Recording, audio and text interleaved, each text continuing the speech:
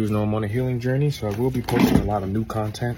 I'm really big on rollerblading right now because my therapist is telling me I need to do things that I used to love doing, and I still love doing, but I just don't do it anymore. And rollerblading is one of those things I did as a kid, and I absolutely loved it and still love it.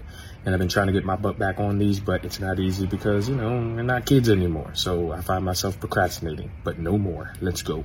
I've been practicing going backwards, right? Why my lady said I look like this horse. I'm trying to practice on getting better at going backwards, so I feel okay. It's 10:34. I've been out for 34 minutes. I feel good. I gotta tell ya, don't let me off the hook.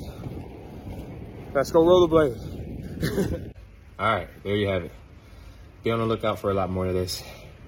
Rollerblading was something I loved doing as a kid, and I do it now and I still love it, but when we get older, we just don't make time for the things that really matter to us. And now we gotta make some changes. If you get some rollerblades, tag me in it so I can see you doing your thing. Short Cast Club.